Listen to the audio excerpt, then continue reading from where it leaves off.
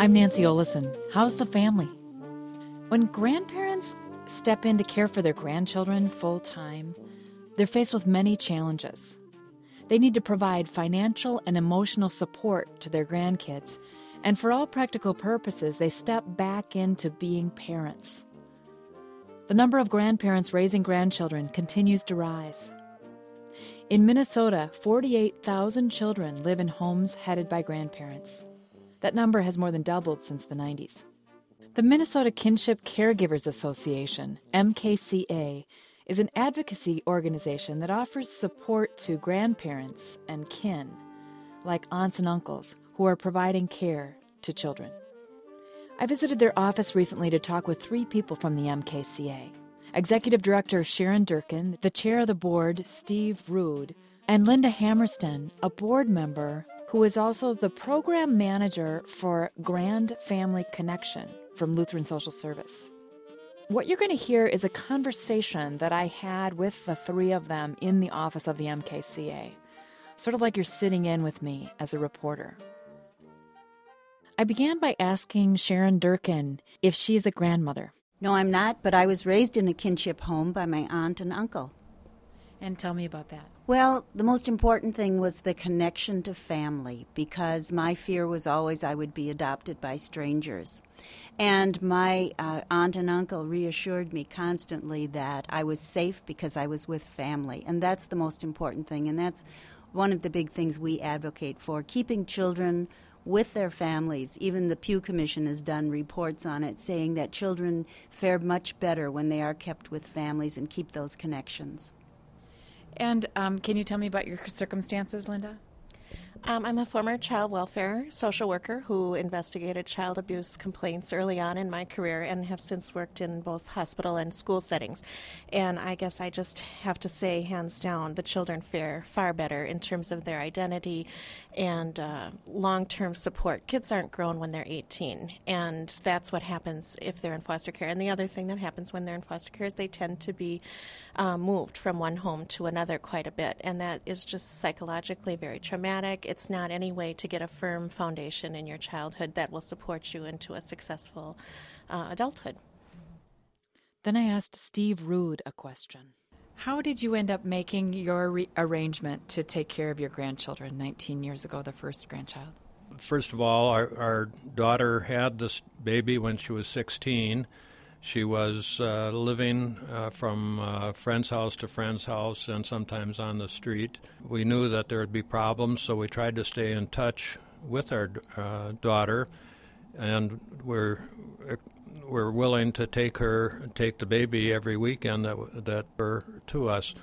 So, and we prepared for the time when we knew that she would be found neglectful, and that happened 11 months after her birth. And it was a difficult decision because we knew that it's something that might go on for 20 years or 19 years, and indeed it has, and we're very thankful that we did that. The second granddaughter was later, it was in foster care, and at the age of 7, and we determined that we would take her in. But at this time, because of our advancing age, we had hoped that it would be temporary. Here, almost 20 years later, our daughter has straightened out. She's living in our home. She's going to be set up in an apartment with the 2 children. One is now 19, attending college. The second is 11 in grade school. What are some of the reasons that there are so many grandparents offering child care, practically living with their grandchildren right now? Well, the grandparents and relatives that we come in contact with are raising the children on a daily basis without the parents present. And some of the reasons might be the drugs and alcohol, could be poverty, a very young parent who is unable to parent, mental illness. There's some deployment issues that cause grandparents or relatives to be caring for children when the parents go to the war. There are abandonment issues, there's abuse, many different ones, and all families have different issues. And Steve did mention meth is a big issue in Minnesota and a reason why a lot of parents can't parent. What is the structure? How does it then happen? It seems like in some of the families that I've talked to, it's very casual. The grandparent just says, look, I'll take care of the kid. Linda Hammerston answered this question. Well, there's as many different ways that it happens as there are families, and our goal is to really meet the family where they're at and help them as the very unique and individual situation they have, and regard them as the experts. And we are there to provide factual information and somebody to bounce ideas off of and emotional support. Very often it starts slowly, like Steve described. Other times kids will be dropped off with parents and told they'll be back, in a couple days or a week, and they simply don't return. A lot of times it's through police intervention. Mother maybe had the kids in the car and is picked up by police for a DUI, and the police will contact grandma to say, can you come and get the kids? And she goes, of course. Or another state, they'll come, they'll get picked up by child protection there, and mother will say, I have this mother, and she'll take them, and so grandmother will go and get the kids. Every once in a while, there'll be a grandma who gets involved because of a chronic health problem. I can think of 2 families off at the top of my head where that's a situation. 3.7% of all children in Minnesota are being raised full-time by grandparents or other relatives. It's a little bit more than 2 to 1 where it's grandparents versus aunts or uncles. And you've seen a rise in that number. Oh, absolutely. It's been a tenfold increase over the past 10 years. In fact, nationally, there was a big increase just recently. Generations United, a foundation in Washington, D.C., recently researched the topic, and they found that from the year 2000, there were 6 million children living in informal, not foster care, but informal arranged care between family members by grandparents or other relatives. And now in 2007, that number had risen to 6.7 million.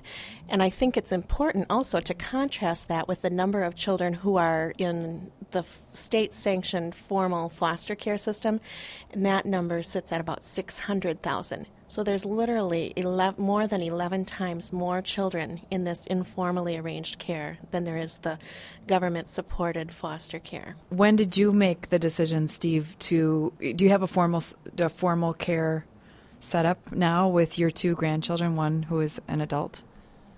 No, we're not foster care providers.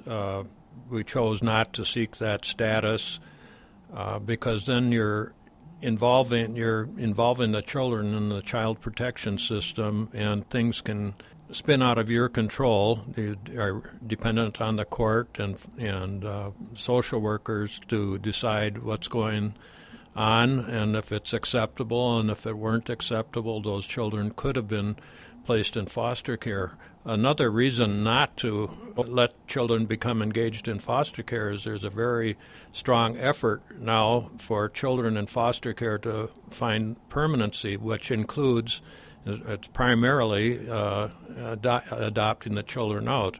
In other words, if the children aren't reunited with the parents in a stable living situation within 6 months, the process for adoption placement begins. Can you tell me how, when a grandparent becomes a caregiver, is it true they just kind of fall into it? Maybe you have some examples of how things have worked with various grandparents that you've worked with. This is Sharon Durkin. Well, for instance, the first day school started, a grandma called me and said, I've been caring for this child since he was an infant, and today I tried to enroll him in school and they wouldn't let me in because I don't have custody. And what did she do? She called us, and we were able to get her connected with several sources. One was the education law. association so that she could talk to them. We told her about custody. I sent her she happened to be from a county in the metro, so I sent her to Linda to talk to her about support groups and to give her some guidance on where she could find maybe some legal help. We find that almost most of the questions we get deal with legal and financial issues that the caregivers are facing. And that's where it becomes pretty difficult because, as Steve was saying, the MFIP, the TANF funding for the child-only grant is $250 for the first child, and there's food and medical they can get with that. But if they have to pay for child care, they can't do it on that grant.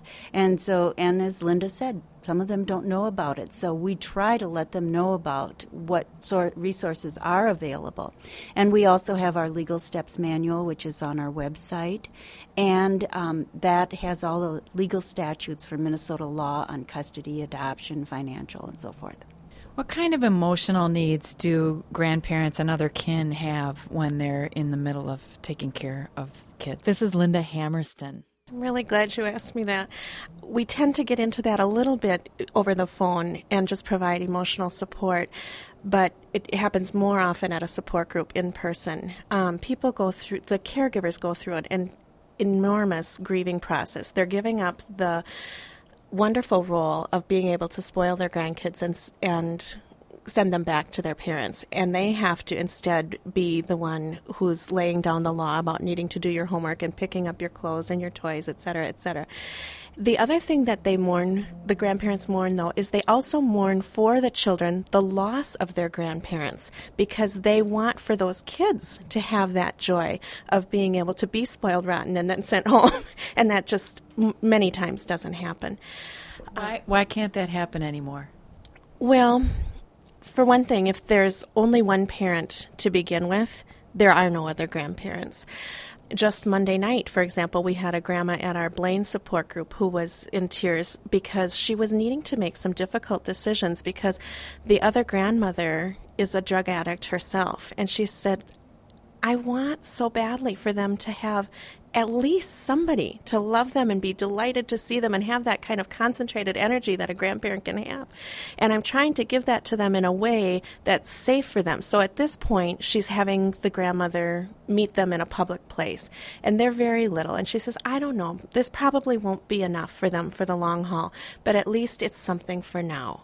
That's, I guess, part of it. What are some of the sources of conflict that happen between a parent and the grandparent when the grandparent is giving primary care? This is Steve Rude. Yes, this can be a tremendous problem. Oftentimes in an informal situation, especially the adult child can arrive at the home, emerge on irregular basis, spurs hope in the grandparent that maybe things are going to be better. Certainly spurs hope in the children that they'll be connected with their parent again, perhaps live with their parent. But it's usually, and the parent may come in and actually promote these expectations for change, making all sorts of promises, then very often will disappear again for the same reasons that they weren't available or present in the past.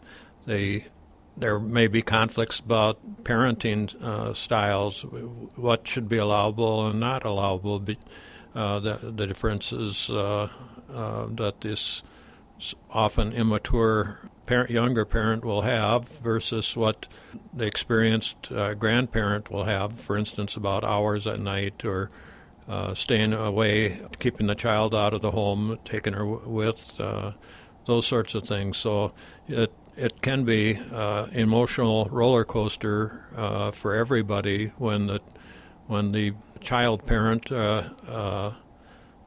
comes to the scene. Sometimes it's better that there isn't any. At least it adds to stability when there isn't any contact. What are some of the challenges that people run into in a culture that expects the caregivers to be parents? The culture is expecting that at the school and many places, it's expected that it be parents. This is Sharon Durkin.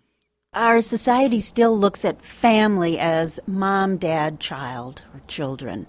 And I think it's important that we reevaluate that view we have of family, because it is so much larger and so different from the old view. And so I think there's still prejudice that is out there for these families because they're different. They don't fit in that mold of what we think of as the traditional family. So those are some of the obstacles that these families have to overcome. And the isolation, like Steve said, is there. You lose friends because who wants to talk about diapers and colic when, everybody else is talking about their bridge game they have or their golf game or something. And so there's that issue. There's loneliness. And, Minnesota's a rural state, and we have a lot of grandmas and grandpas and relatives in greater Minnesota who are very isolated. We have some grandmas who don't even have telephones. And so they're raising these children, and they're really struggling.